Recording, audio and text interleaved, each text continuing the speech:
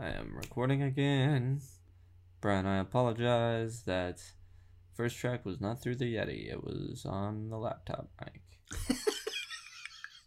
I mean, if you want to, we can try to... No, it's fine. I'm sure it's fine. Not the Chuddle. Chuddle. This movie sounds awful. I'm sorry, guys. Surprise. Whoa. Touching butts. Kinky. Creepypasta. Please. Join us. You can't say Teddy Spaghetti 3 times or else... Don't mention his name. Posticle. A Ouija version of The Stranger. Oh, that's fantastic. Hey. Out of the mist and into the fog, it's Chuddle the Pod. Hello, and welcome to a brand new episode of Chuddle the Pod, where 3, 2, and recording 3, we'll do 3. Three best friends take a curious... Wait, no, look, no, shit. Three best Sam, friends take a look at the curious world around us. Mm-hmm. You know, I said this thing like 30 times in the mirror before this podcast, and I just... Oh, okay. All right. you overthought it. I overthought it. Yeah. I overthunked it. Okay. What do three best friends do? Or Well, two best friends? Well, I mean, you need three to make a Chuddle. Sorry, keep going. Yeah, exactly. Yeah, right? Okay, so what did the three best friends do? And what do I mean by the curious world around us? Well, we like to take a look into movies, music, mystery, and history. Mm-hmm. Dabbling in the gruesome, the ghoulish, the grisly, and gnarly. And almost always giving a little tickle to the world of the macabre. And on today's episode, well, I'm not really sure what's on today's episode. What do we got going on, Sam? Today's episode features Ross's video roundup for curtains.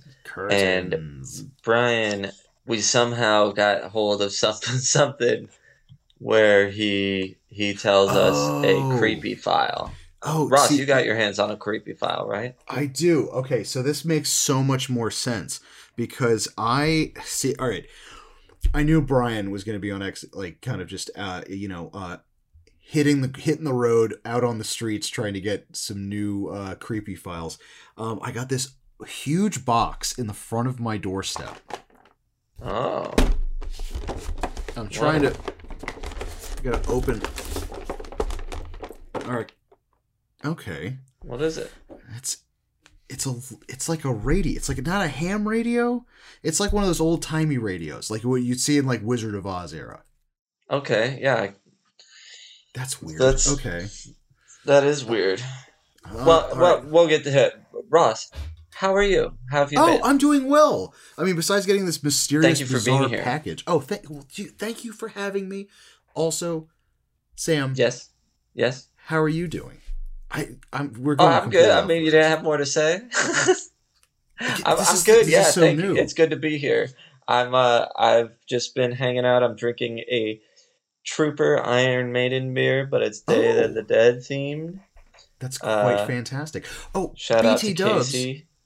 Yes. You can follow Sam at Chuddle the Sam on Instagram and on Slasher.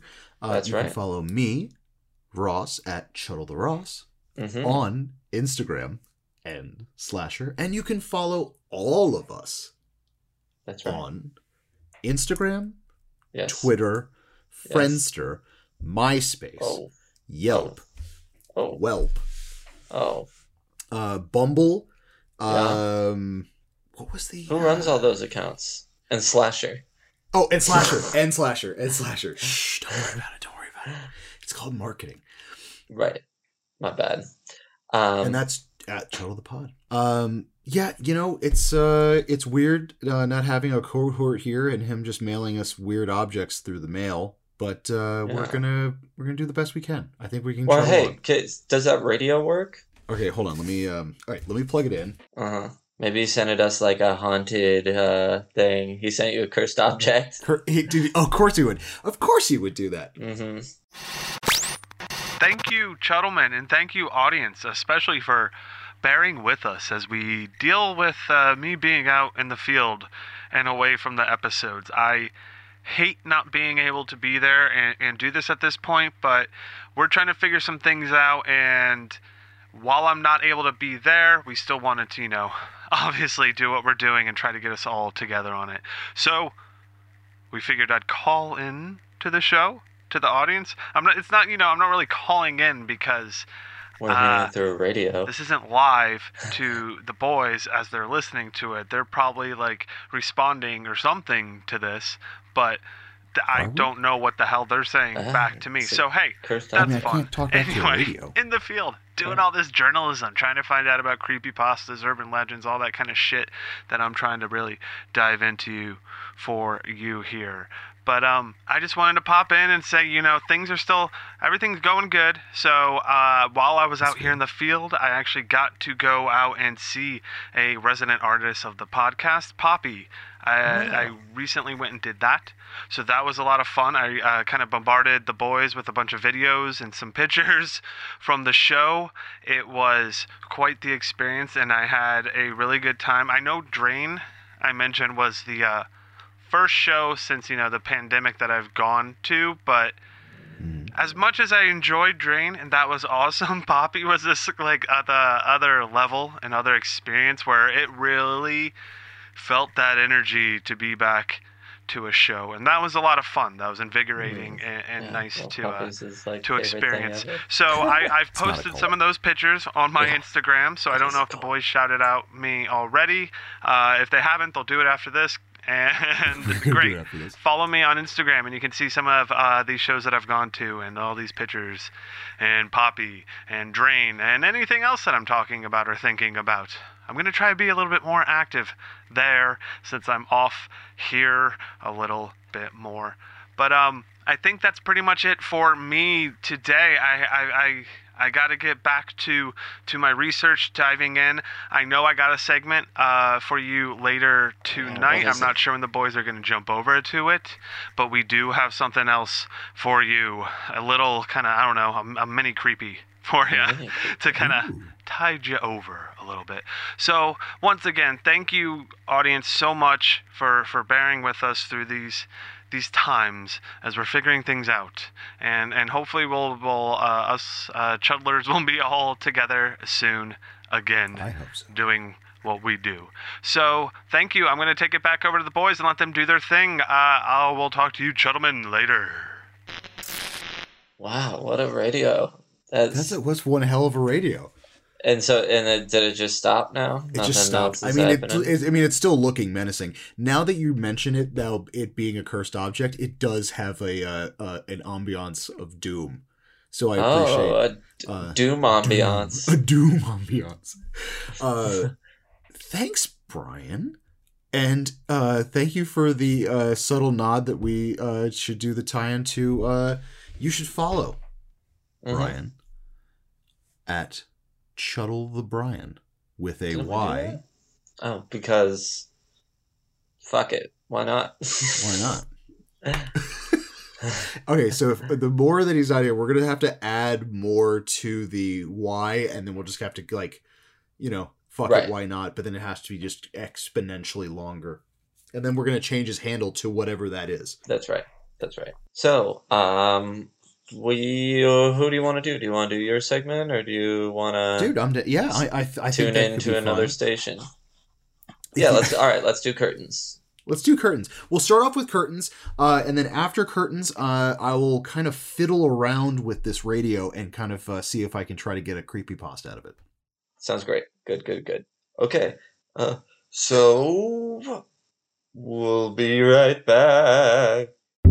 And we're back. Thank you to those kind sponsors for those kind words of encouragement. We really appreciate all those wonderful things you had to say about us. We're touched.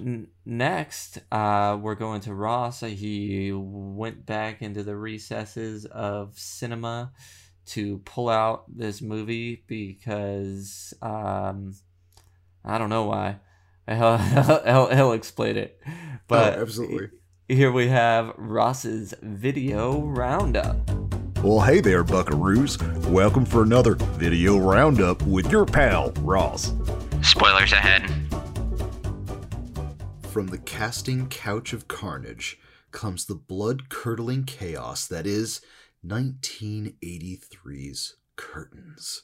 The story of an aging actress who takes her method research a bit too seriously, and 6 women who would do anything for a stab at a lead role. From manhandling mansions to frozen lakes, these women will audition for the role of their lives, or have it taken from them. Dude, this is what I look forward to most now when we record, is hearing your synopsis for the movies. Oh, man, dude. This... Okay, so this is twofold, the reason why I picked this. First, I asked Brian what his creepypasta was roughly going to be, and he said, well, it's kind of like this. And I go, oh, there's a scene in a movie that I know that has something close to that, so that would be cohesive. It's not going to be cohesive whatsoever. Yeah, I mean, this movie is not cohesive, so I can't imagine anything really relating to it. Now, what I will say is, because I knew that you and I were going to record, this 1983 gem is a Canadian slasher. Oh, you mother. Okay. No wonder it sucked. This movie's got its challenges. I don't know why I keep running with that. I love you, Canada. Love you, Canada. PT Dubs. Give me some Tim Hortons and some... Yeah, go ahead. This movie, man. It is such a wild, weird ride. This movie, I think, clocks in at just over an hour and a half. Maybe right at an hour and a half. And it still felt like 45 minutes, 30 minutes too long. Like, it's a slow burn. But I feel like... I don't know, man. I feel like the burn is not sustained enough. Although, I think there's a difference between a slow burn and like a poorly made movie. Well, what's interesting about this movie is there's so many interesting things that work for it. Like, I love the cinematography of this movie. Like, how the movie's shot. I thought, really, yeah, like certain setups for lighting and scenes were just super well lighting done. Yeah, I could barely see half the movie. Oh, I think that's like one of the worst. Truly, I feel that's one of the worst parts about the movie. I can't believe that's one of the saving graces for you. No, Sam. Okay, so here's the question though: did you watch it on YouTube or did you watch it on Amazon? I watched it on Amazon. Okay, so this is what's fucking me up. The free version on YouTube is in high def and they remastered it. The one on Amazon is it's taken from a VHS that you found in your grandmother's basement. Yeah, I would have figured it was how the original cut was. That's funny. So I didn't switch to YouTube because I was already watching on Amazon, and I would have commercials on YouTube also. You pay for no commercials, right? Oh yeah. So although it's gonna be the same thing. If anything, there was probably more commercials if I had way more. Probably on YouTube. But the remastered version of this, I will give it credit. It is, some of these shots are great. Although it really the prime. Well, then I missed out on it because I was like, damn, at least Phantasm was low budget and slapped together with some stuff that doesn't make sense. Yeah. But it was well made, and I was like, this movie doesn't even have that going for it. I can't tell what's happening half the time. It's dark. No, it is. That is so crazy that one. I think it's is it IMDb or something like that has it on it through Prime.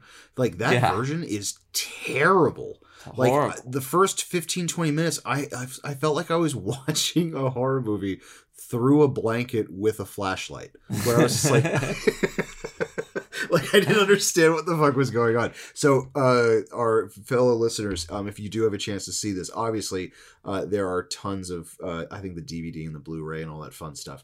But there is a free version on YouTube that's there for your watching, and it's really high quality. So, we get a story of madness, a story of murder, and a story of a lot of people getting killed that look alike. The biggest flaw that I feel that I have with this movie is, and it makes sense. Logically, it makes sense.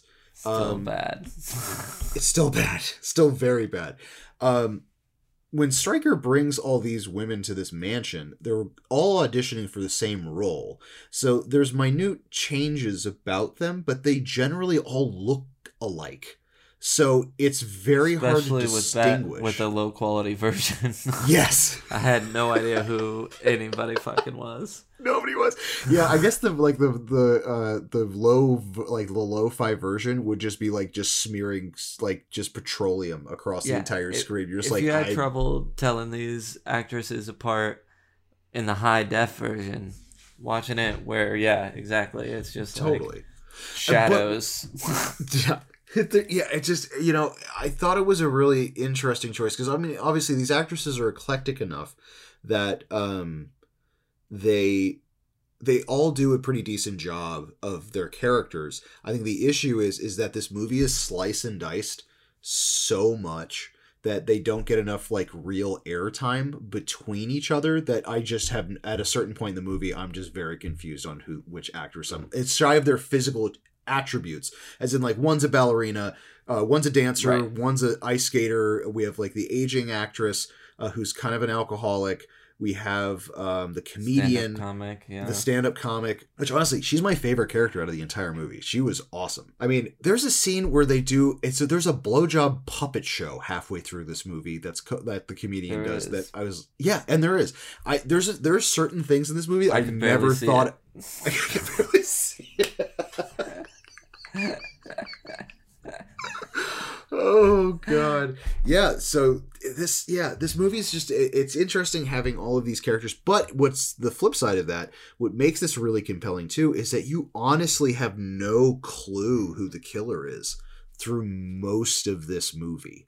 I had no idea what was going on at all through like the first 40 minutes or however long till we get to our first death. Like, yeah. I actually, maybe when they got to Stryker's place, but before then, I was like, what the heck am I watching? What is going on? I thought I was going to get a movie about an actress who committed herself to an insane asylum to get into the part.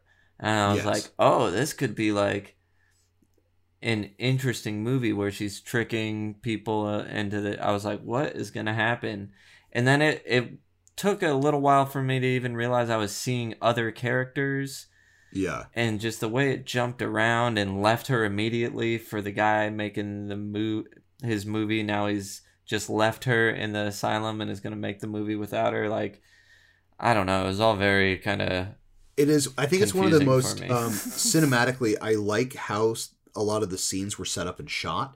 But because this thing is so pureed that most of these characters don't get enough screen time in one sitting to really give an effective performance. Like, I feel like this thing, it was edited in a way that you're just like jumping between all of these different characters. Yes, and absolutely. as you bring up, Sam, I mean, the gist of this movie is we have Samantha Sherwood, who is a renowned actress who commits herself to an insane asylum on purpose to method act what an actual insane person would be like for her lover / partner, which is Jonathan Stryker. And he is the well-renowned director. Yeah. Yeah. Which, that whole... Yeah, that entire subplot was just very off-putting to me, where it's like, oh, this didn't just go... Well, I guess it actually did go somewhere, but it was... There wasn't much going... It didn't do much for me, but at the end it was like, all right, I could see why you did that. Yeah. So, as you could probably guess, ladies and gentlemen, the further that she gets into the insane asylum, the crazier she kind of gets. And then Jonathan Stryker basically just leaves her at the insane asylum and does a casting call for 6 new actresses at his weird manhandling mansion out in the woods. This character, oh man, dude, fucking Stryker, this is like Weinstein before No, it's actually 83. Well, so yeah, no, this would be Weinstein during Weinstein. It's like the director is so gross. I mean, like, I think the pretense of this could have had, I mean, you have this great setup where you have our main character, Samantha, which we're kind of led to believe is the main character, but then kind of just goes all over the fucking place. It's like a great revenge tale. Because it's like, then that's kind of, like you said, Sam, I think that's what I was, like, leaning more towards. The slasher was interesting, and I think some of the kills were really cool, but it's a mess, man. This movie's kind of a mess. Oh, yeah. I will give credit where credit is due. The hag masked killer in this movie, top 5 masks probably in a slasher, which is insane to me because it's just so misplaced because it's so it's cool. Very cool and creepy so and off-putting. Cool. I don't know where I would put it if I were to rank them, but to hear you say that that's saying a lot. Oh, totally, because but it's gross, and I think it's so cool. Great. Yeah, because it's so effective, and I think what's really cool too is that it does give this androgyny to the character of the hag. I just refer to as the hag in this movie. As it kind of goes through, because it's a character, because all the women in this film are the same build, that when you see these kill scenes, you really have no context or clue of who is doing the murders, which I think it just adds to, like, the costume, the overly baggy, just the jumpsuit, just the hag mask, and that fucking sickle. Hand sickle is the weirdest combination, but it works so well. It does, yeah. It plays really well. It's definitely one of the cooler aspects of the movie. It's something that gives it some of its redeeming qualities, which I don't think it has many, but that is definitely one of them. Yes. Oh, absolutely. This does have a higher kill count than most of the ones we've been reviewing lately. We get 8. We get 8 murders in this. I don't think I realized it was that many. Yeah, there's a whole lot of bodies. And we don't get any for a while, right? No, we really don't. I mean, the first death that happens, which is at the interview or the house where all the actresses are being hosted. It's the only one that's not there. She never makes it to the. She never makes it to the mansion. It's the dream sequence one, which I thought actually that entire sequence was super fucking cool. Right, you're gonna have to refresh my memory. Oh no, well, don't you? When we get there, yeah, don't you worry, baby. We're gonna dive right into it. All right, let's just get into this fucking movie. I'm just gonna highlight some really.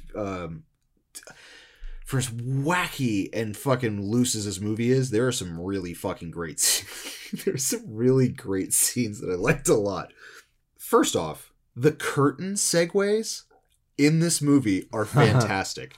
At first I laughed. The first time I saw it, I laughed hysterically. And then I was like, and then they kept doing it. I was like, I'm impressed now. So they're like impressed. Swipes, like going from shot to shot. Like if it's the end of a scene going to a new scene. Yeah. Yeah. It's a swipe, but it's the curtain opening. It's like an effect you'd have on an iMovie or something.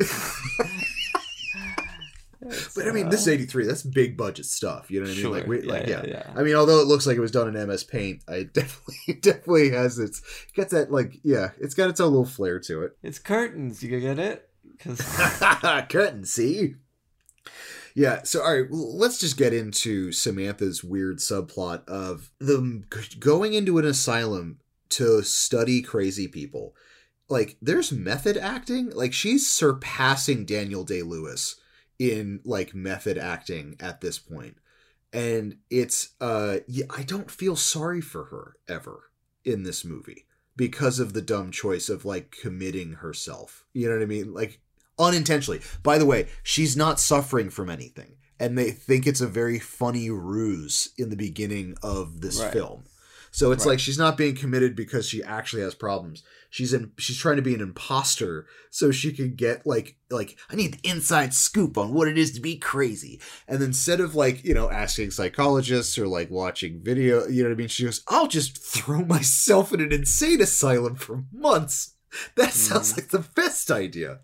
Well, it seemed like to me it was supposed to be maybe a weekend or a week, and that the striker never came back to get her, because if she was just like, oh, I've been pretending, there's no reason they'd be like, yeah, sure. But... Sure. Nice story, lady. Right. That is true. Yeah, they never really go into that. I mean, it could have been a subplot by Jonathan just to dump his partner. Mm-hmm. And he really didn't want to cast her. Because there's this other side thing where Samantha paid for the rights of this... to acquire this big movie that everybody's been waiting for him to do for some reason. Exactly.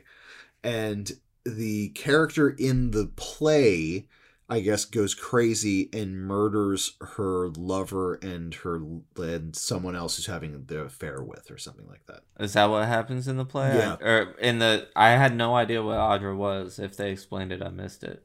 They bring it up like 2 seconds in the beginning of the movie where she's like reenacting it with the revolver. Again, not enough information. Oh, yeah. Which is just super nutty. Speaking of super nutty, I do like the aspect of her going from like faking crazy to actually going full shithouse nuts. That transition I thought was kind of interesting. Where it would have been a much better, more interesting movie if it kind of focused on that. yeah. Because there's other ones that have focused on that. I think one is was it Vincent Price Madhouse? Was one where it basically talks about like just being crazy and stuff like that, where I feel like that would have been a more interesting thing than trying to like put the two narratives together. Although I will give credit, the TV scene where she sees herself acting on the TV in the insane asylum and then she points herself out and then all of the other girls in the insane asylum start laughing at her was super unnerving. Like, it was a really weird, because you feel like at the beginning of the laughter, like they're laughing with her, and then it turns and they're all just laughing at her. And that was I don't know, that entire scene I thought was like super effective. Yeah, I did not have that same effect on me. I was just kind of like, oh yeah, these people are, everybody in the insane asylum is so crazy that they're just gonna laugh maniacally and like pound on things when they see her on TV. Like, what a fucking joke. Yeah. Yo, dude, totally. 2 seconds. That fucking talent agent is one of my favorite characters in this entire movie because he's such a dick. Where he's talking to the aging actor, the alcoholic actress who's got kind of the shorter, curlier hair, and he's talking with his assistant about trying to get her the interview. That character... yeah, I didn't know we were on to a different person at this time. They all look similar. This is right. So yeah. Before you know that it's these that we different get actresses meeting in a house, it's just like cutting in between them without any setup that you're going to be seeing all these different... Yeah, exactly. So it took me a while to realize that, like, I think it may have been the last... I honestly, it may have been when they, close to them, actually get into the house where I was like, oh, okay, some of these are different people. Totally. And the only indication that you kind of get of this is Samantha gets knocked out, or not knocked out, she escapes from the loony bin because in with the help Vanity of a mysterious friend or something. Yes, which dude, the dubbing on this was so ridiculous. You know how so the dubbing and the Foley artist, I had an axe to grind with New Year's Evil. Right. This one's knocking at the door, too. There's some fucking ridiculous Foley artist shit going on in this thing that was just fucking wackadoo. No, but you're right, yeah. So the accomplice that, like, gets her out of the loony bin, I don't think they ever address who it is. Like, ever. And I don't, like, and they don't even show her face. She's just doing this weird smoking a cigarette from the side. And then Samantha's burning all of these headshots, so she knows who all these girls are. Right. And the only thing I could think of is that the person who got her out of the insane asylum had to have been Patty O'Connor, which is the comedian. Because the first kill, Amanda, happens at her house. So she hasn't even gotten to the mansion yet, so someone had to have known what the list was. So I'm assuming, but again, it's so convoluted. There's no answer to that. I'm just making shit up. You know, it's funny. When you told me burning the headshots just now, I only just realized that those were the headshots of the other actresses. I thought those were all her own headshots that were like different styles to show like her versatility. That's perfect. Yeah, I mean, again, no idea. No, I mean, you're also watching this through a blanket with a flashlight, so like I completely understand that version. It's just insane. But yeah, no, so she's burning all of these through. So like we kind of get that's the only indication that we're jumping around to the back, quote unquote, info of all these people before they get to the mansion. Can we fucking talk about the fucking dude in the pantyhose? That whole fucking scene was crazy. But there's a close-up of Pantyhose Man with his whole nose smushed up, with his beard, like his mustache, like he's eating it. I don't know what it was, caught it in the best light. I accidentally paused it right at his face beforehand. I laughed for a solid 10 minutes and almost peed my pants. Didn't pee my pants. Almost did. One of the funniest things, if you have a chance, ladies and gentlemen, if you're going to watch this, pause it right at that man's face and then use it as your BFF's profile picture when they call or text you.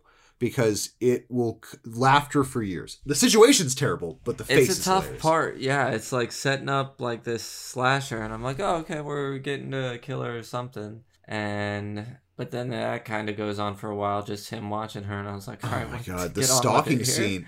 And it wasn't even like normal stalker vision. Like it's just like it's like bobbing in front of one window, and then it's her just doing a bunch of stuff. Yeah, it's just on, and then it's a rape scene, and then it's actually like a rape fantasy scene. And the only that is like a role playing thing, which is just insane. Yeah, and the only dead giveaway is a 2-pump chump. Also, totally that entire thing was fucking ridiculous.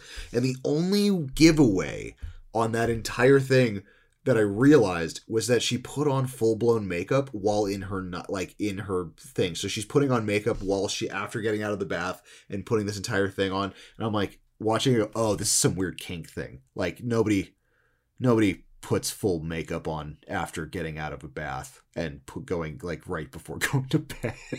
Yeah, but then there's like, all right, well, I'm getting like, they say something about getting bored of that, so like they'll do. Oh yeah, the pizza guy burns my ass, and like they just they like role playing, which you know what, that's healthy and good for them, but also a very weird intro to a character synopsis for a film like ever. I don't understand what the fuck was going on with that, but. I know it's a Canadian slasher, Sam, but the amount of Canadian dick humor in this fucking scene was outstanding. The amount of dick jokes that happened in this monologue after pre-2-pump chump, I thought was fantastic. And they even threw in a creepy doll. So that's the creepy doll also threw me off. Why the fuck is this doll in this movie? No reason than just being off-putting. Is that the same doll that we see later? Yes. Yeah. Why would that doll be there? Because the hag takes it after the first murder.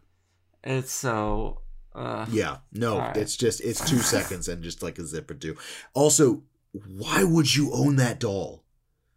Like, there's like a Susie P Pants. This is like Susie mental breakdown, like existential terror face. Well, in a weird way, it almost looks like a little sex doll to me. I did not like just the open mouth. Yeah. Oh my god, that's even more horrifying, Sam. That's yeah. But then it's in like the first 2 kills and then never seen again, right? No, then it's just fucking. It's just completely like. I was like, okay, so somehow this doll is gonna have, and nope. Yeah, no, like it's.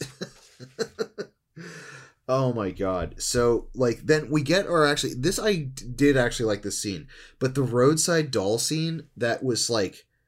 Oh yeah, and this too.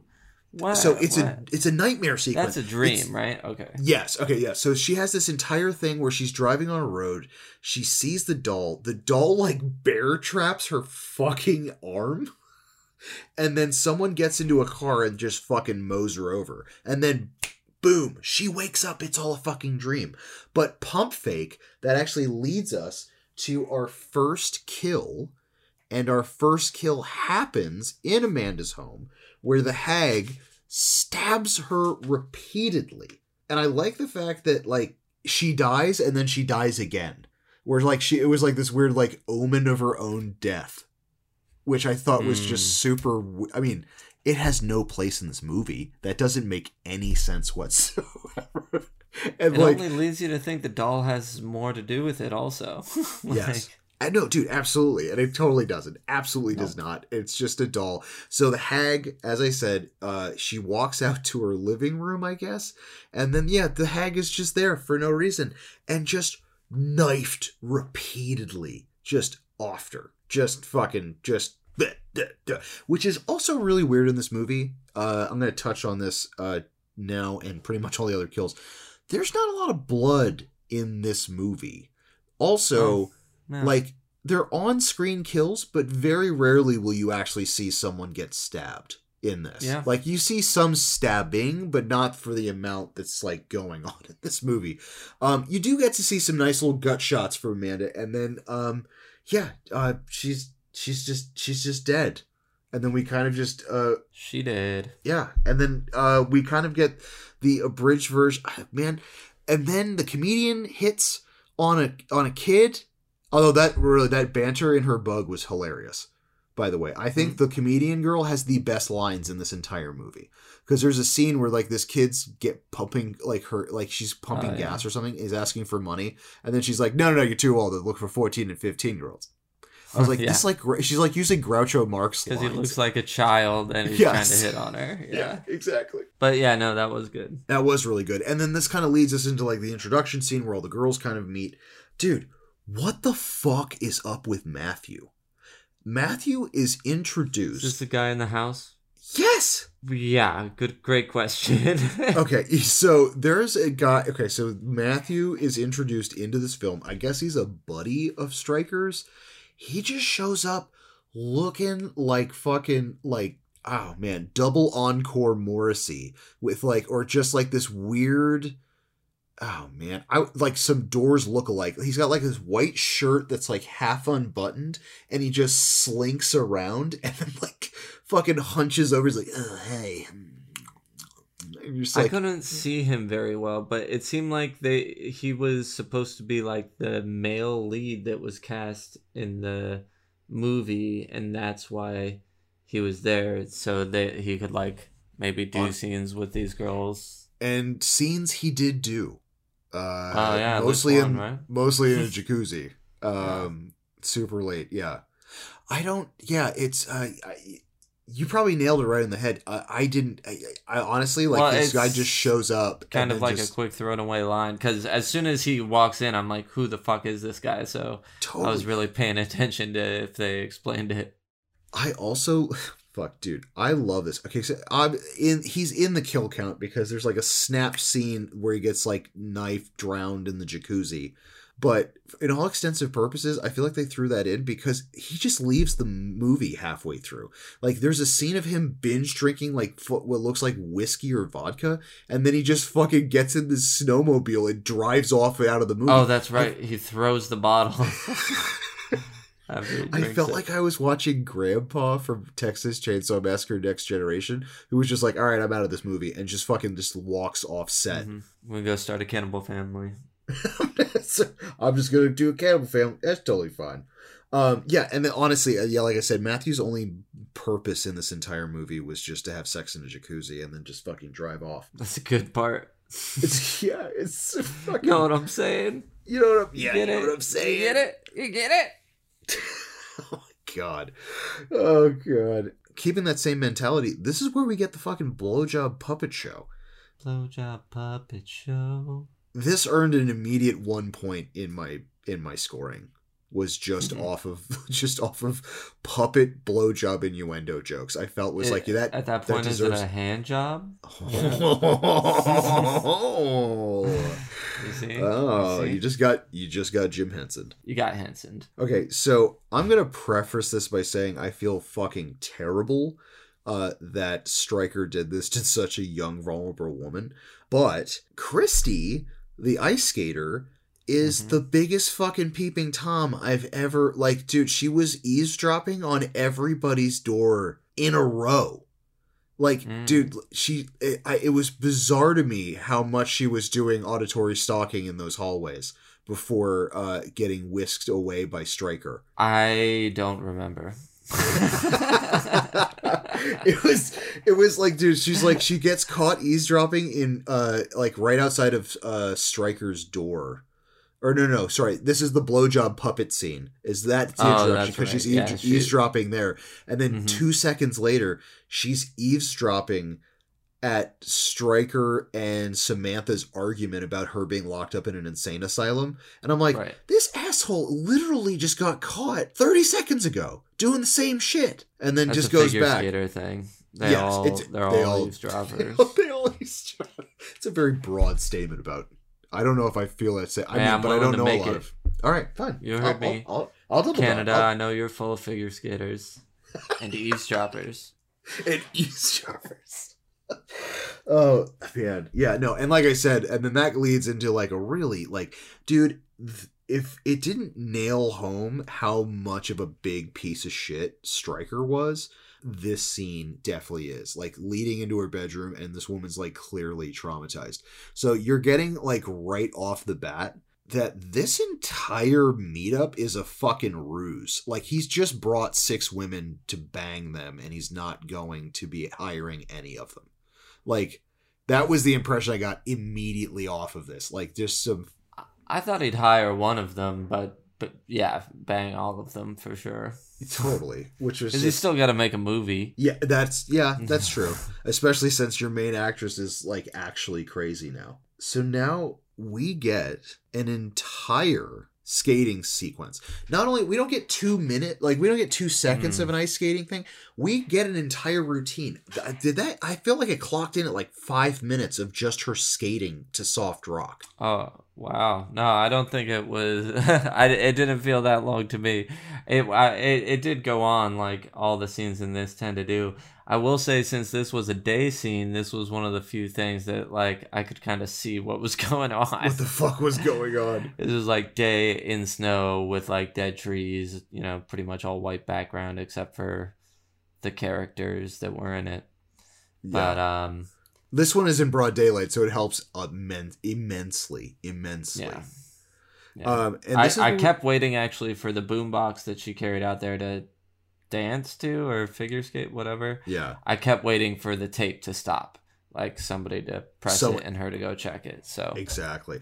What I was not expecting was the fucking most disturbing doll since Chucky. That same doll. That same goddamn doll, just buried in the snow. But just the weird fucking hand sticking out was just like, oh, god damn it. Oh, fuck. And you know it's the doll. Like, you know, it's like... Oh, I couldn't tell that it was a small hand. I thought there was going to be a person there. Just a frozen... And I'm next to a frozen child. Yeah. I didn't know it was small. I thought it was going to be, like, just somebody from... She was going to discover a dead body. Like, maybe it was going to be that guy. I don't know. Yeah. But yeah, so she skates over, turns off the boombox, sees the hand sticking out of the snow. It's this doll. And then behind her, shit, dude, in slow motion, the hag is skating up. Slowly. In an Ice Capades of Death, the hag slow-mo skates at Christy. This scene went on forever. Like everything was so bizarre. I took a picture and sent it to you. So yeah, that again, why I thought the doll would be involved. For some reason, this figure skater picks up the doll and skates away from the hag while holding it the whole time, looking back and screaming. And this doll is like, what, 3 feet tall? It's not small. Totally. No, it's not small at all. This thing is like the actual size of like a 4-year-old. Yeah, exactly. Yeah. It's very, very strange. I was like, why did she bring it with her? But I guess she needed it because she throws it at her and like knocks her down or something. It knocks her down. Yeah, then like throws the she lobs the head of the doll off, and then uses it to knock her down, and then she goes off-roading. Like she literally, like, she's still in her skates. She gets stabbed like in the shoulder area, chest area, and then like knocks her out, the hag out, and then like she's just roaming in the woods with her fucking skates on. I was like, that's like, I mean, yeah, I mean, obviously you're running around. And Whoopsie-Daisy leans against the wrong tree and gets her fucking throat slashed, decapitated. You're not really sure what happens. You don't really see it, to be totally honest with you. Yeah, Hag pops up behind her, covers her mouth, little hand sickle, I don't know what you call a little small thing like that, comes around and slices across the throat. But I think it cuts. We don't really see anything, right? We just kind of implied. Yeah. Like you see it on, but it's not, yeah. We get a double dose of the Hag. Okay, so we're going to kind of jump past this point. It starts getting fucking bonkers and completely disconjointed. But I will bring up the fact I like past disconjointed from here on out. I started to understand the movie at this part. Oh, dude, dude, like I really like the Hag mask scene. So Stryker makes Samantha put on unsettling, very unsettling. Like this is a really good scene. This is what fucking throws me off about this movie is that like it has these gem moments in it, and this is definitely one of them because it really shows how ruthless fucking Stryker is and how determined Samantha is at the same time, and dude, it's like just how manipulative Stryker is. He is, and he's such a oh man, what a bastard, man! Like the worst, literally the worst. So bad, in fact, that we get, dude. What was up with the fucking softcore groping scene? It's like the dancer and then one of the other actresses are just... You think that there's like they're having some sort of lesbian sexual exploration on their own. Yeah. And then Stryker pops in and he's like, no, that's not believable. Like, grab it like a man. And you're like, oh, he's like directing them to do this. What is going on? Yay. Oh my god, dude. And they're like... I was like, oh, okay, so is this going to be the whole rest of the movie? Like, just watching all these women systematically keep murdered, and this guy just being the biggest asshole. That is the rest of the movie, yeah. Oh, dude, but just speaking about 180s, holy fucking shit, dude, could we talk about the head in the toilet? Dude. This was the best. So Brooke is waking up. She hears something? Like, it was, I don't know what the motivation was to go to the bathroom. Or something. Yeah, and then we get this, oh, dude, beautiful fucking pump fake this was shot That was good, too. Yeah. So you think there's a person behind the shower curtain. And see, like a silhouette. Yeah, like a silhouette kind of go through, and then she opens it up, and it's like a bathrobe that kind of just drops down. Fucking misdirection, because there's fucking Christie's head in the toilet, and I'm not talking about up the seat and there's a head in the goddamn toilet. I laughed out loud, genuine belly laugh. I myself in the living room, just no one around. I was like, all right, this made it worth it. Oh, absolutely. Like the head in the toilet is one of the best things in this fucking movie. And ladies and gentlemen, I'm not talking about a rubber head. I'm not even talking about a silicone head with hand-punched hair. I'm talking about the actual actress's head in a giant fake toilet. So she's just staring up like a goldfish while there's a loose prosthetic around her head. Like, that was Is that what it was? I am like 99% sure that was her actual head just sticking out, and they just added it. That makes it even better. I love it. It's just fucking ridiculous, dude. I took a picture of that. I took a picture of the ice skater running away holding the big doll, and I took a picture of the head in the toilet. I actually tried to take a screenshot of it, but I guess if you screenshot anything on Amazon streaming, it's a black screen. Oh, what a bunch of jerks. Yeah, so she goes out to fucking, like, scream for Stryker because she just saw a fucking head in a toilet. And, they come back, not there. Just not there, and everyone thinks she's fucking crazy. And, which is weird, and huge red flags, after hearing that you thought this woman saw another woman's head in a toilet, it didn't stop your heart on and you decide to sleep with them anyways. That was just fucking super. I mean, obviously, if you're striker, you're striking everywhere. This guy is striking in the bedrooms. He's striking on the floor. You can tell this man is striked pretty much everywhere. When you're boned up, you're boned up. Chuddle's gonna chuddle, you know? Yeah, exactly. And it's just fucking cool. Which leads to, oh my god, this was off-putting, but like in all the wrong ways. The Samantha opening the door and then the "I caught you" banging and I'm totally cool with it scene. Like the fucking like he looks just that fucking this is smoking the cigarette, just looking at her, and you're just like, oh why is this a thing? I don't want this to be a thing.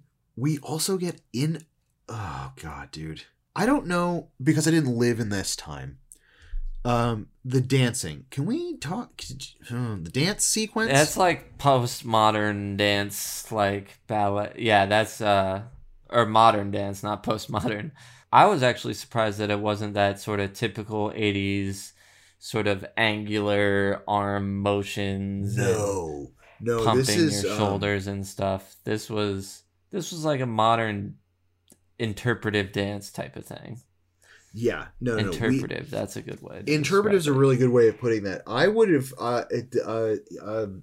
This leads into the third death, by the way. This is danced to death.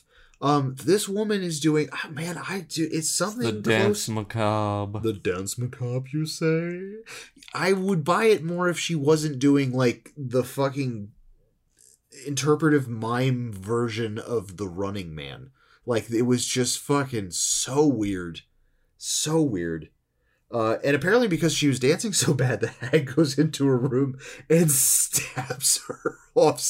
She holds her mouth. You never actually see her get stabbed, but her dancing was so bad, it caused a serial killer to come into her room and just kill her. Just stop it and help us, the audience, to never see dancing like that again. Well, honestly, the dancing didn't bother me so much is, again, how long it went on for. I was just like, all right, when's the killer going to come in here and fucking take care of this? Why is everything so long? For an 1.5-hour movie, there is so much fluff in this picture.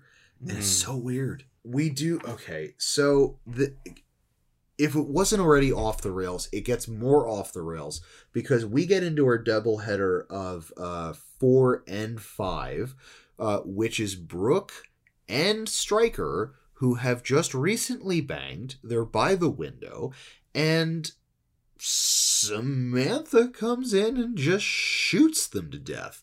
Well, we don't know it's her at this time. At this time, we don't. A gun. It's just a hand and a gun. But you are like, that's interesting that we had, because if you're watching it with any critical eye, which I don't know why you would be, because it's what you've been gone through so far. But you don't see the cool mask, and it's not like a stabbing. It's just a hand that comes in with a gun. So it is pretty obvious that it's totally obvious that, yeah, I mean, realistically, it's so obvious it's Samantha. She was literally there 5 minutes ago looking at him, and she was horrified, and he stood there going like, yeah, I did that. Especially if you know the beginning was essentially that them playing out that scene. Yes. Like, but as acting it, obviously, it's like in reality. Art imitates life, imitates art, imitates life. Yes. But with just a bunch of Canadians. Yeah, so Brooke gets shot. See, it's weird. I thought the bullets were a little more like distributed, but in the official kill records, Brooke gets shot 6 times with the revolver. Whoa. And Stryker doesn't get shot, but that son of a bitch fell from a 4th floor window into another window. This doesn't make any sense to me that he flies I couldn't tell out. At all what happened. That was like just some dark shapes. Dude, okay, so I'm going to assume boomerangs. He gets thrown out of the window, but has enough force to go back into the 1st floor and successfully impale himself in a massively huge shard of glass, dying on the couch. Didn't get any of that. That's I mean, I knew he died somehow, but no, it's like But it happens so fast, and then they just cut to it, and there's no explanation. There's no real, like, what the, like, what proper, like, what the fuck. Yeah. Even physics don't match that one. Time and space doesn't match that. It makes no sense to me. Explain that to science. But we do get to one of the last kills in the movie, which is Tara. Okay, so this is... All right, I'm in all transparency. It's listed that Matt dies by getting knifed / drowned in the jacuzzi. I don't remember any of that in the cut of the movie I watched. Me neither, but I haven't remembered some of the things you brought up. Yeah, so viewers, you can yell at me later on in this review, but I do not remember. I feel like they're fluffing their numbers here, because the last thing I thought of fucking Matthew was just fucking zipping out. But we do get Tara's death, but before Tara dies, this prop house barn sequence was fucking one of the coolest. Like, just the cat and mouse in there, I thought was great. I like the idea of the propping up of the, Lorian, the dancer, is hung up with the other mannequins. And then having, like, the taxi scene I thought was great. That peekaboo, like, the hag in the back seat, I thought was actually, like, shot fucking awesome. Although it was dark, so I'm pretty sure you just saw it in, like, night vision. Yeah, I mean, I kind of saw... I could tell that the hag was in the back of the taxi, but it was pretty much like I saw the taxi roof and whatever else we were supposed to see, the girl that's running away and the hag. I couldn't really get any of the other details. And in general, yeah, I was fine with it. I didn't think it was particularly cool or bad. It was just, it's a cool concept to be running through, have like a game of cat and mouse in a prop warehouse. Like a prop. Yeah. Yeah. But yeah, I think probably not being able to see it too well definitely hurt the experience. Because I really like the, there's the coat pump fake where she puts her coat and everything she was wearing on a mannequin, and then she's hiding in this little cubby hole. So the hag goes to stab her in the back, and she like fucking drop kicks her and like knocks her out for the first time. I was like, that's fucking cool. Like, I haven't seen that in a fucking movie in a really long time. Yeah, I was very I figured out what happened there, but after it all happened, totally. It was again hard for me to tell. And then it was one of those things where you're screaming at the character where it's like, don't run away, go over there and beat the shit out of them. Like, they are down. Now is your chance. That absolutely was her chance. And it's the whole hiding in the vent thing, like, I got and didn't get. And as you've coined it so beautifully in the past, Tara is hiding in a vent and then gets sucked off screen.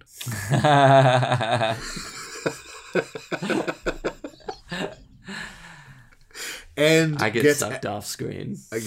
Yeah, dude, Sarah got sucked off screen and gets impaled in the back with an axe. And we get the confrontation between Samantha and Patty, the comedian. Mm-hmm. Patty's popping a bottle of champagne.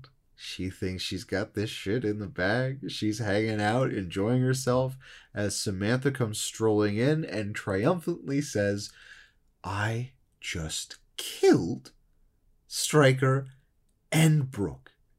Mm-hmm. To Patty's dismay, because Patty confesses that she's murdered everyone else. And she was... So she could get the part. So she could get the part. Now is dead, yeah. Yeah. So, and then in a huge rage, disembowels Samantha in the kitchen with a knife. Which pretty much ends the movie. But they decided to add in the asylum shot at the end. Yeah. So it shows Patty in the asylum. Kind of just... I guess you're supposed to be like, she got caught... And then she's just performing the play to herself. Yeah.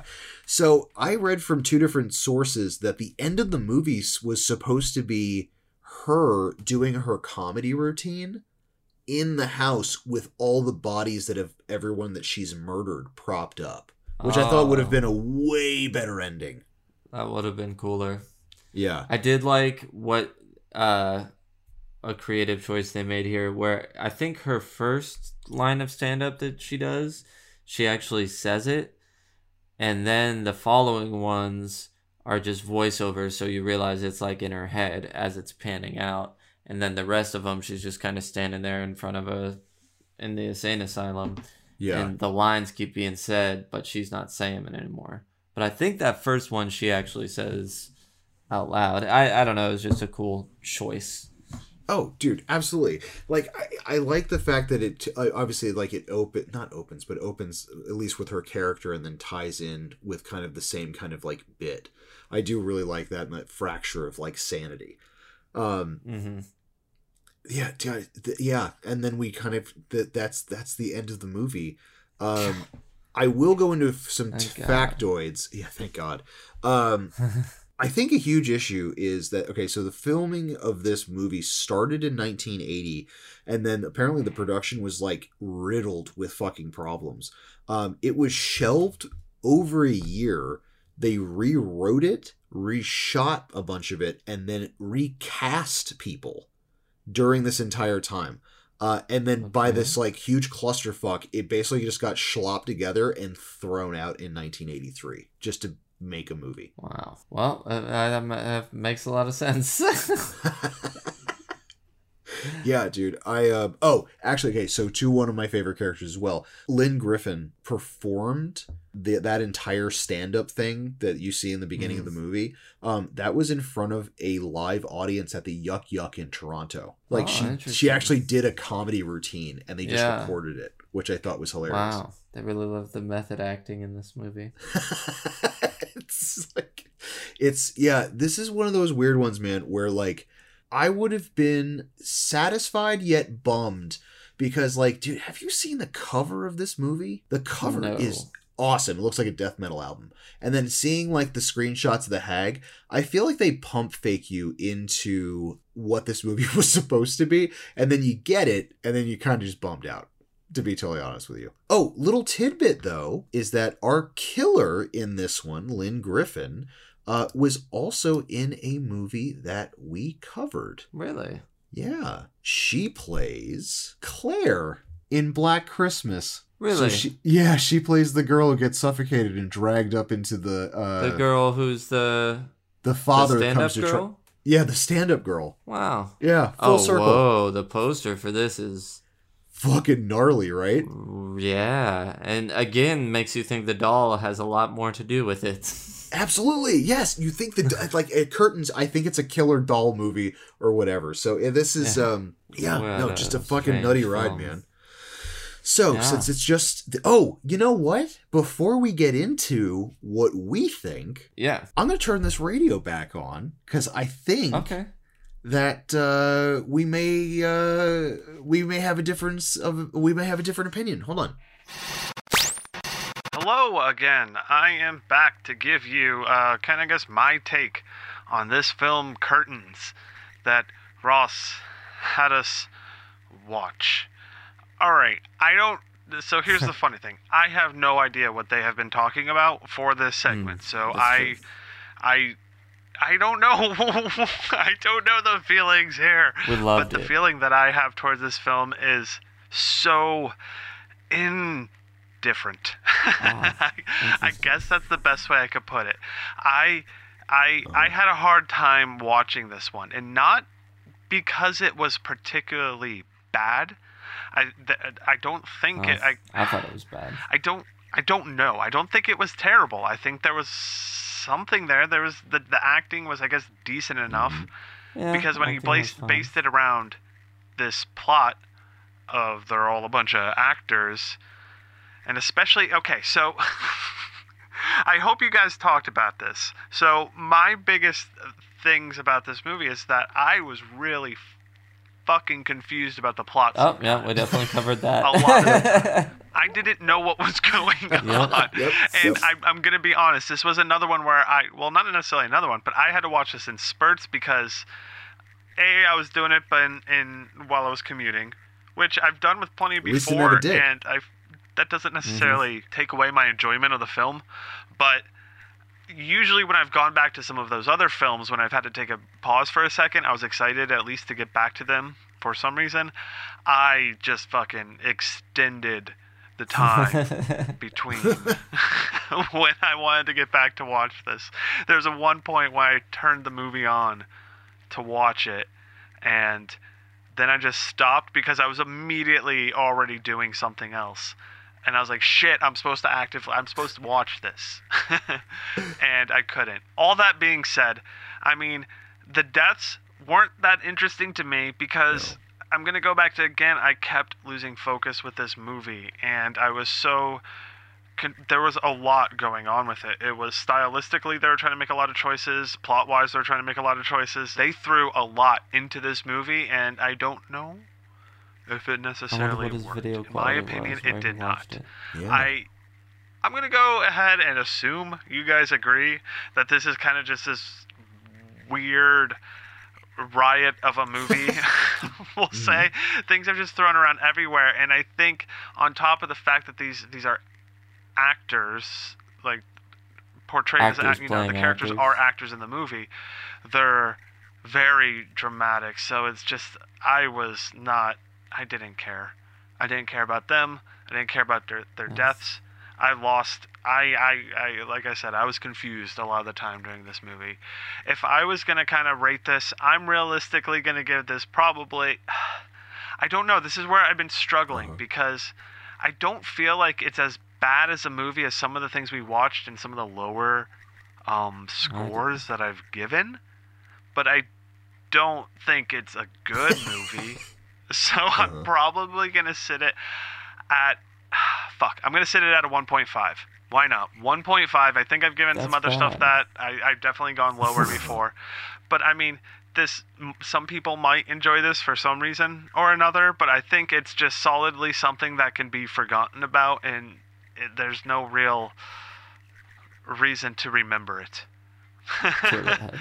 I'm sure there's like a cult following for any of these types of movies, but I was just so fucking lost by it. I don't even know. They kept saying that the film Audra, I guess, is what they're going to be auditioning for, and then there was the Mask. Which I wish I could have been around for your discussion on this because I just had so many questions, and I'm going to get those questions answered when I listen to what you gentlemen said about this. So that's what I'm going to do. 1.5. Why not? We're just going to put it there for tonight. So I hope that kind of rounds into what you guys said, and I'm going to take it back to you. Back to you in the studio. Back to you, gentlemen, in the studio. Working? Oh, fuck. It is cursed. Oh, God. You thought you could escape from me? Fuck! Oh, God damn it. Well, now I'm concerned. See, now, I wish this was a ham radio because at least I could talk you back at him. This is an old-timey radio. I can't talk to him. You're fucked. Good luck, Ross. Great. I guess I'll give my rating next. I feel like you usually go last. Yeah. I don't know if that's true or not. Mostly forgettable. There were a few moments worth remembering, like the head in the toilet, and I thought it was ridiculous with her running away carrying the doll. I'm going to jump straight to the rating since we already got to talk about it. Let's see here. My fingers. Recommendable. No fingers coming off for recommendable. Rewatchable. No.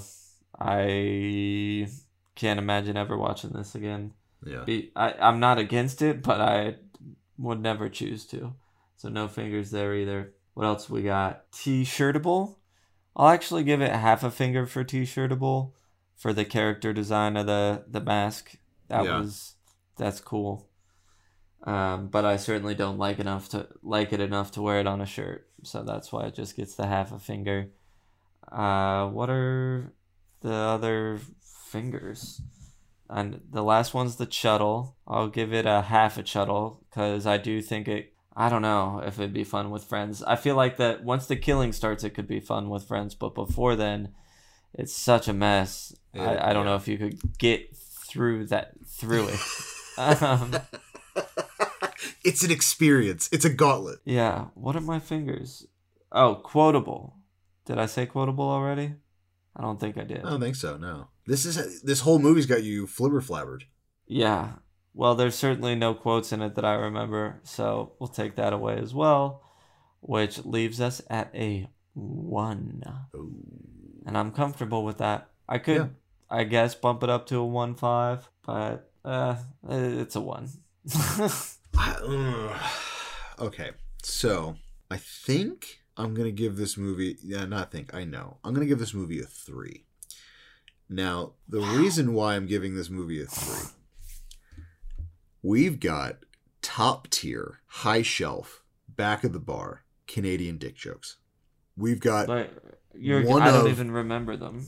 Oh, I mean, well, they're just a float. Dude, between the you got a blowjob puppet show. That speaks for itself. Blowjob puppet show, sure. And then what's his name? Pantyhose guy. He had like 5 or 6 at rapid fire. It was fantastic. One of the coolest mask designs for a slasher during the 80s. Again, top 5. I wouldn't necessarily say it's like the best, but one of the best. Because it's so fucking off-putting.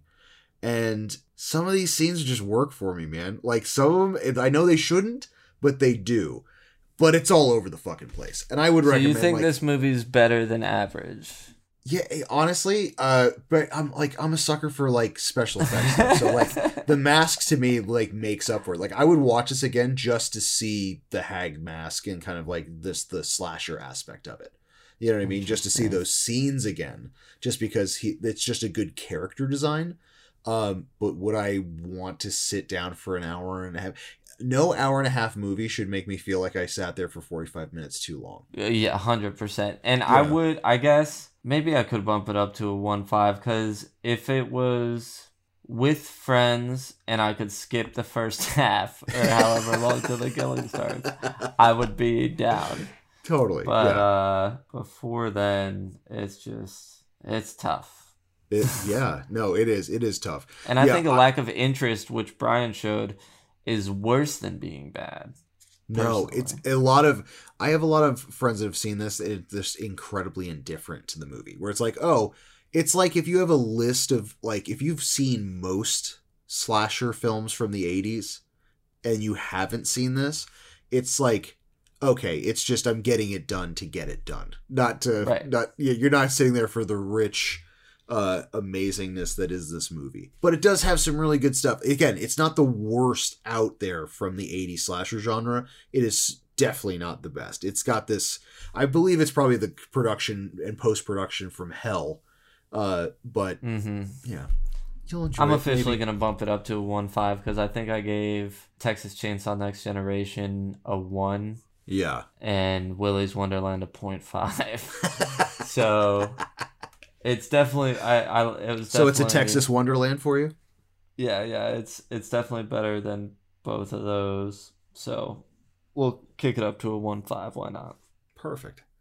Well, I think on that note, we're going to hear a word from our sponsors as we fiddle around with this radio a little more and see if we can get something creepy spun up. And we're back. I've been futzing around with this thing. I think I've got something, Sam. You want to check this out with me? Oh, you got another thing on the Creep Radio? Yeah, I think so. All right, cool. Let's see if you can pick anything up. Hello, my Chuttleman. Thank you for having me back here once again. As you heard last time, I am out here in the field, and yet I am still here in the field, not back quite in the home studio. To do a normal podcast with everyone. So while I'm out here searching for the best creepypastas and urban legends and, cryptids and all the such, I'm going all around, but definitely not in Bolivia. And I want to find the best for you all out there. So in the meantime, I am going to give you a fun little, a mini creepy for you all. So it's time to close your eyes and open your mind as we dive into the story of Enora Petrova.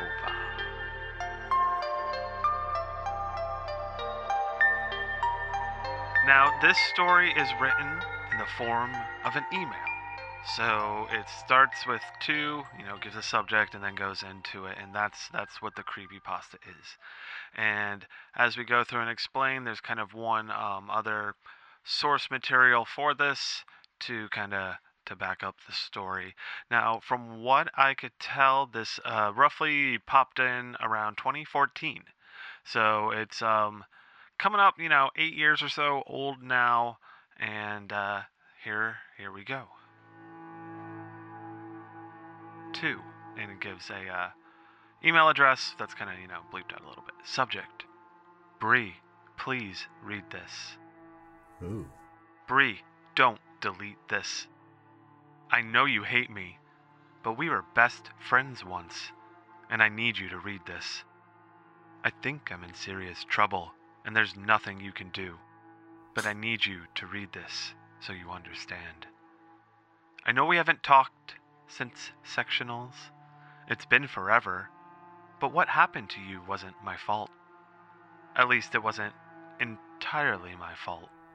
It was I know everyone thinks it was, but I would never do anything to hurt you. This is going to sound crazy, but I need to tell you this so that someone knows. It all started when we were in 8th grade. It was the night before the Crystal Classic competition. I was at home and I couldn't sleep because I was so nervous about competing. Well, I got on the computer, just sorta surfing the web and stuff, but I couldn't concentrate on anything.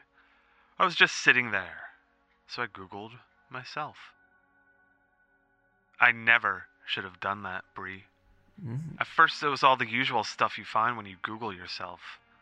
Then I found a link to a Wikipedia page about me. I thought our club or my dad made it or something. There wasn't much there. Just some basic facts about skating, what city I lived in. But the thing that got me was that it said I won that year's Crystal Classic. I laughed. I thought for sure someone just did it to encourage me. I confronted my dad about it, but he denied it. Weird. When I won the competition the next day, I was so happy. That was the first competition I had ever won, and it felt so good. Remember how hard I worked after that? That's when my parents hired Sergi to coach me. You know how much that must have cost. After that, I would check my page before every competition. It would always tell the result of how I placed. It said I would win the regionals at 15, and it all came true. After that, Sergi convinced my mom and my dad that I had a real shot at the Olympics. That's when they pulled me from school. I skated every day, but I wasn't progressing the way Sergi said I needed to if I wanted a shot at the championship. I was working so hard and I was skating well, but Sergi said it wasn't good enough. When the sectionals Sergi came, sounds like a dick. all I could think about was winning. So I did something I shouldn't have. Everyone was saying that you were the favorite, and I felt like I had already lost the competition. So I made a Wikipedia account and tried to update my page to say that I was the winner. The thing is that after I tried to update the page, I checked it, and all it said was, Enora Petrova is a selfish little bitch who is going to get what she deserves. Oof. I broke down. That's why I looked so awful the next day. I was in a daze. I remember watching your routine and seeing the blade snap. And the next thing I know, I was on the ground and my face was covered in blood from where the tip flew off and sliced my forehead. Ooh. Then they told me it was my fault because I had your skates in my possession earlier. Bree, I honestly didn't do anything to your skates. I wanted to win, but I wouldn't do anything to hurt you. When they told me I was banned from any further competitions, everyone said that I got what I deserved. Nobody even asked for my side of the story. I guess you heard that Sergi dropped me after that. He said that I ruined him. No one would talk to me. Do you know what it's like to be ostracized by everyone? I couldn't even get ice time, and then the page got worse. Anytime I check it, it would say all these horrible things about me. I can't even tell you half of them. The language was so vile. I'd cry every time I read it, but I couldn't stop checking it. I knew I had to do something, so I made a complaint to Wikipedia. I even tried calling them, but no one there claimed to know anything about the page. I was home alone that Friday night, and I decided to check to see if it had been taken down. The page was still there. Only this time it said, Enora Petrova is a pathetic little orphan. Ooh. I freaked. Oh. I kept calling my parents to warn them, but every time I'd call, all I would hear was this horrible laughter on the other end. I must have called them 100 times until I couldn't take the sound of the laughing anymore. After the accident, the police gave me their phones. There wasn't any record of my calls that night. I was so devastated. Before that, I was so busy training all day and doing homeschool, I never realized just how alone I had been the whole time. I know you tried to reach out, but I was so depressed and angry, I just shut everything out. Once I turned 18 and got the settlement money from the court, I came to Switzerland. I got to reinvent myself. My skating really took off. It hasn't been a year, and I feel like everything that happened was so long ago. That's why I shouldn't have done it, Bree. I'm writing you now from an old hotel outside of Prague. I'm auditioning for the ice circus tomorrow.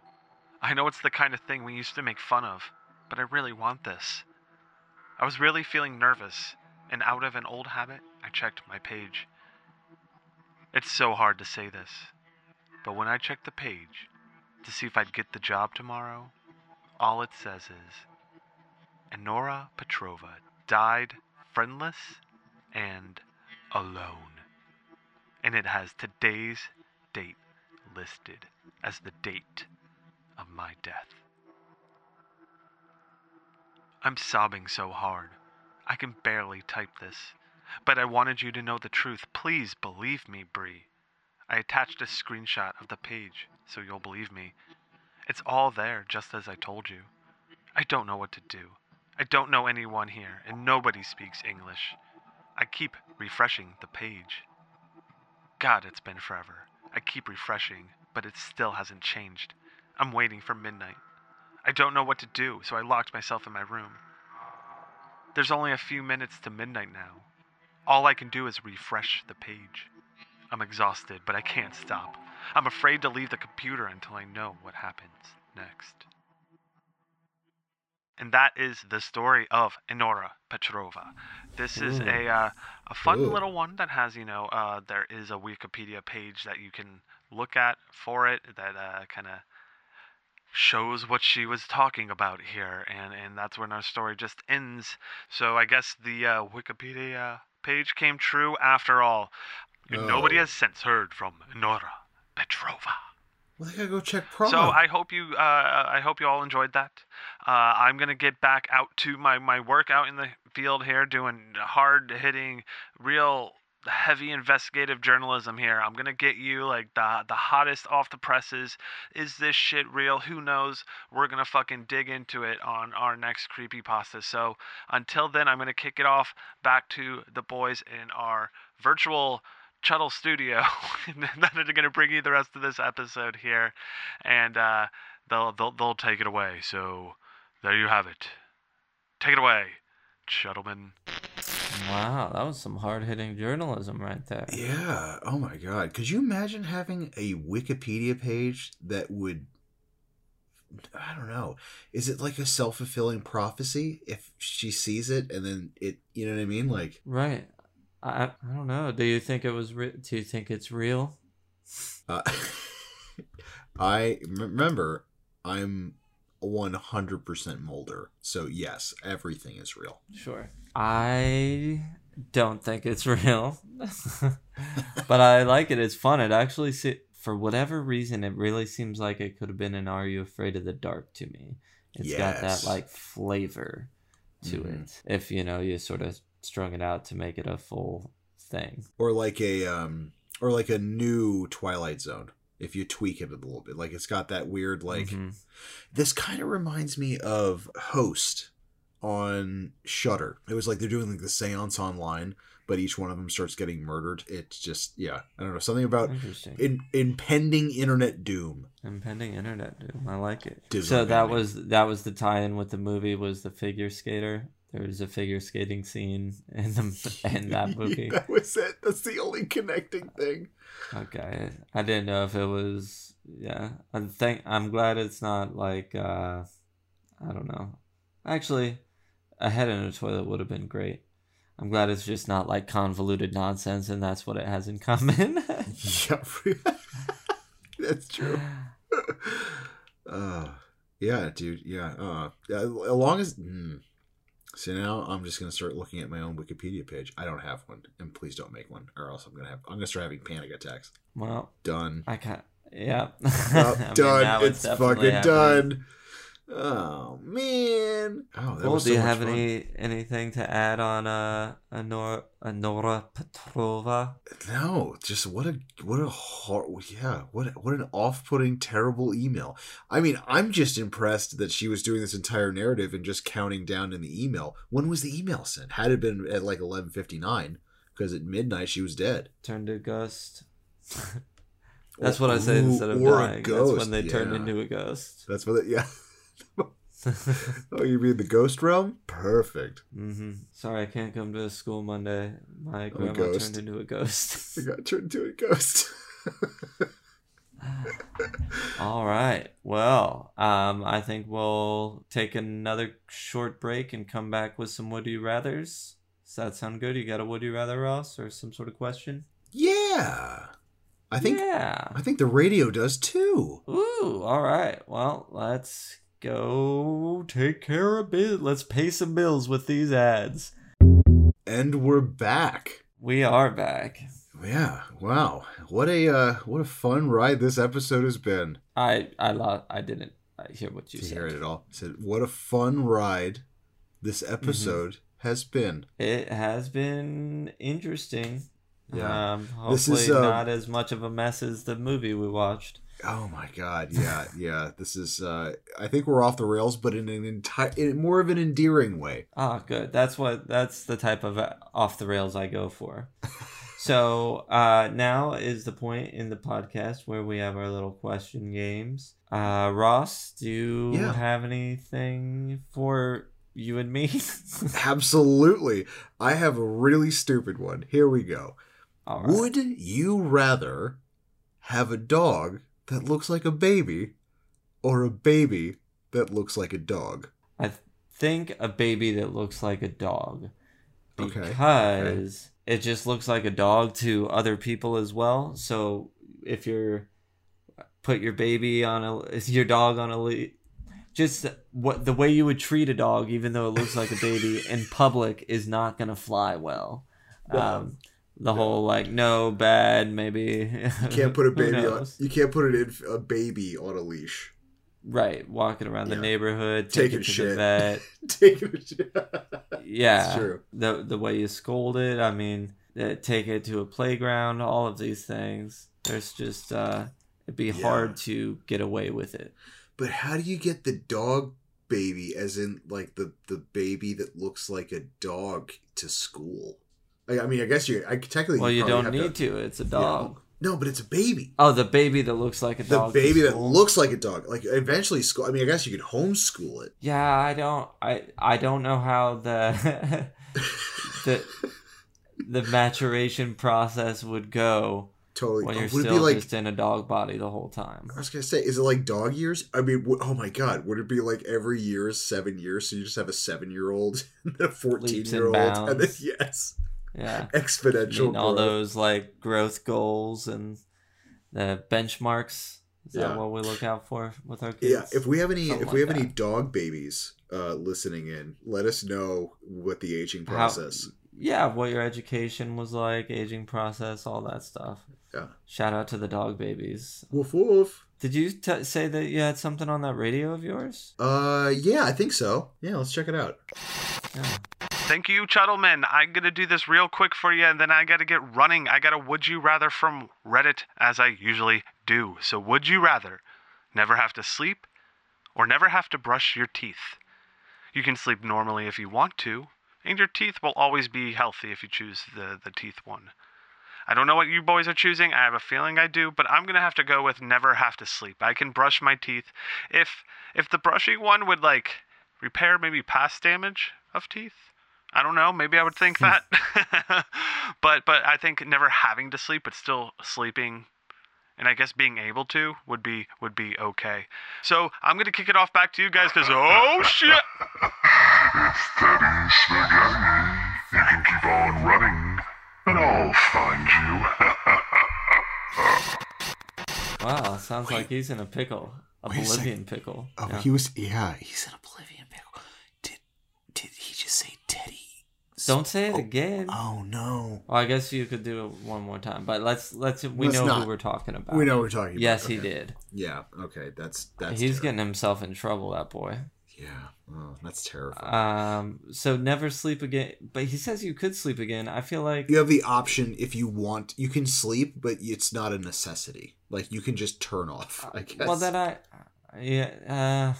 that's tough. Are you tired? Do you still get tired? Like, you know what I mean? You don't have to. I don't know. I'm more inclined to go to the teeth one not because I wouldn't want to brush my teeth, but because they would never get any worse than the condition they're in right now. Yeah. Is something that sounds like a great promise. Totally. I mean, but oh man, that's so tough though, because like imagine the shit you can get done if you didn't ever sleep again. Well, if you don't sleep, are you gonna have that energy to do stuff? I'm going to be under the assumption like you're tired because your body needs to sleep. So if you don't need to sleep, I don't think you'll ever feel tired. I mean, you could be physically exerted, you know what I mean? But I don't think I wouldn't be like sleepy tired. So like exhausted or like mentally drained would be something, but like the actual being like tired would probably never happen again. Maybe. Yeah, I don't know. I think I'm going teeth because I'd like to protect my teeth the way they are now in perpetuity, and I already sleep, so no changes. Just wait. There. I don't know how much. Yeah, I don't know how much more I'm going to accomplish by staying awake. I don't even do enough in my current awake time. That's so true. I probably just. Yeah, maybe I'm going to do teeth because you make a really good point. Even if I have more hours, I might just dick off for more hours. Like, it doesn't necessarily, like, productivity doesn't necessarily mean, Yeah, it's like, wait, great, so I can, like, fucking waste more time? Right. You know what? Against all my better nature, I'm going with teeth. Take that, Brian. Waka waka. We're going to have nice teeth while you're going to be awake with no teeth. Sam, do you have one? I was going to pull one from Reddit if the old Rybran had not, but since he did, I'm going to come up with one on the spot. Would you rather sit on a toilet that was made of... Oh, you got to finish it now. You got to finish it. You started it. You got to finish it. Humans or dogs? Wait. Like you're saying, okay, so a toilet is made of human pieces of human, pieces of dog. Okay, so we have a toilet made of human body parts. Yes. Or yes. A toilet made of dog body parts? Or are we talking about a person who's just a human toilet, like if it's like an anamorph. Oh, like Larry? No. Like yeah, okay, and then like a dog that's just also a toilet. It's also a toilet. This is just a dog I shit on. Am I shitting on a person or a dog? That's just my shit dog. Are you going to have one dog for pooping on and one dog for peeing on? Doggy. We do both. Yeah, I don't know. No. Yeah, what kind of G.G. Allen shit is that? I don't know. I came up with that on the spot. You wanted me to finish my where I was going, and no, it's good. That's perfect. That's what we have. That's okay. Hey, you know I'd what? probably go human. Yeah. If I had to poop, no. You know what? I'm going with dogs. Because it's like you put your butt down, it's just on like a shag carpet. You know what I mean? Everything's furry. I don't know if skin on skin contact on my butt is gonna. I'll say I'd rather be skin on skin than on the fur. That's definitely going to be a clip. All right. Okay. Yeah, I respect that. Wow. Brian, well, never mind. You want to be able to be on your expedition and answer that. But here we are. Here we are. Well, it's been great. Real fun recording it's been real with you. Fun. Yeah, it's been really fun recording with you. I'm so glad that we have this radio, maybe it's going to turn into a boombox next episode, thing that we can contact Brian with. I like this. I hope he's okay. It seems that... I think it might be some interdimensional. I don't know what's going on. There's definitely a Theodore pasta problem. Oh no. Did you hear that? I did hear that. I don't like that at all. I think we should... Let's wrap this up. Follow us on all the things you follow us on. Shuttle the Pod, Shuttle the Brian, Shuttle the Ross, Shuttle the Sam.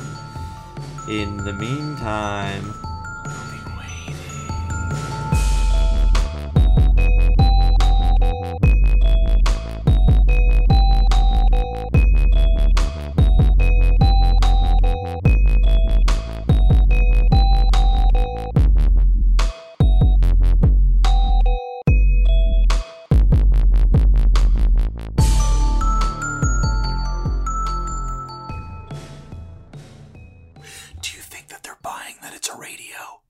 Yeah. The true chuttlers, the true chuttlers. Absolutely. Yeah. I think that might work out. I mean, I'm just holding a bunch of tapes and we're just playing tapes, but I feel that the radio kind of sells more of a... Wait, shit, is this still on?